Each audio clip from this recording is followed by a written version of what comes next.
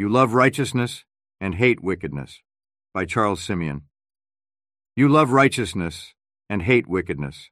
Therefore God, your God, has set you above your companions by anointing you with the oil of joy. Psalm chapter 45, verse 7. In this verse, the distinctive character of the true believer is most fitly drawn. There are many unbelievers whose external characters are unimpeachable. They abstain from open iniquity, and they may be kind and do many charitable things. But the distinctive mark of the true believer is that he loves righteousness and hates iniquity. He looks upon sin as the worst enemy of his soul. Not contented with suppressing the outward acts of sin, he strives to mortify its inward motions. The existence of sin within him is his affliction, his burden, and his grief. He abhors his sin. He loathes himself on account of his sin. He often cries with anguish of heart, "Oh, what a wretched man I am!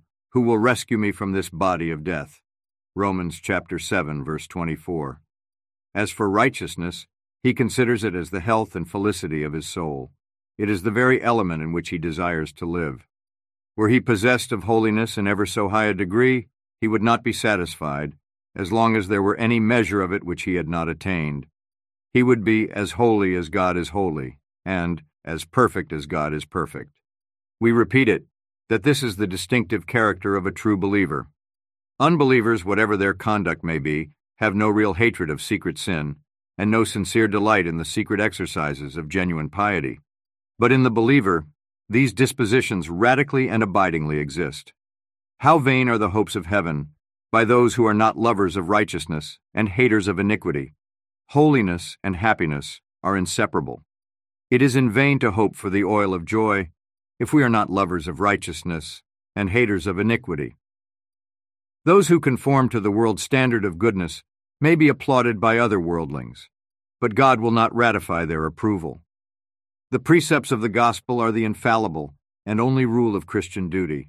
They were exhibited in all their perfection by our blessed Lord, whose own life was a commentary on them. For the Lord is righteous, he loves justice. Upright men will see his face. Psalm chapter 11, verse 7. This is how we know who the children of God are, and who the children of the devil are.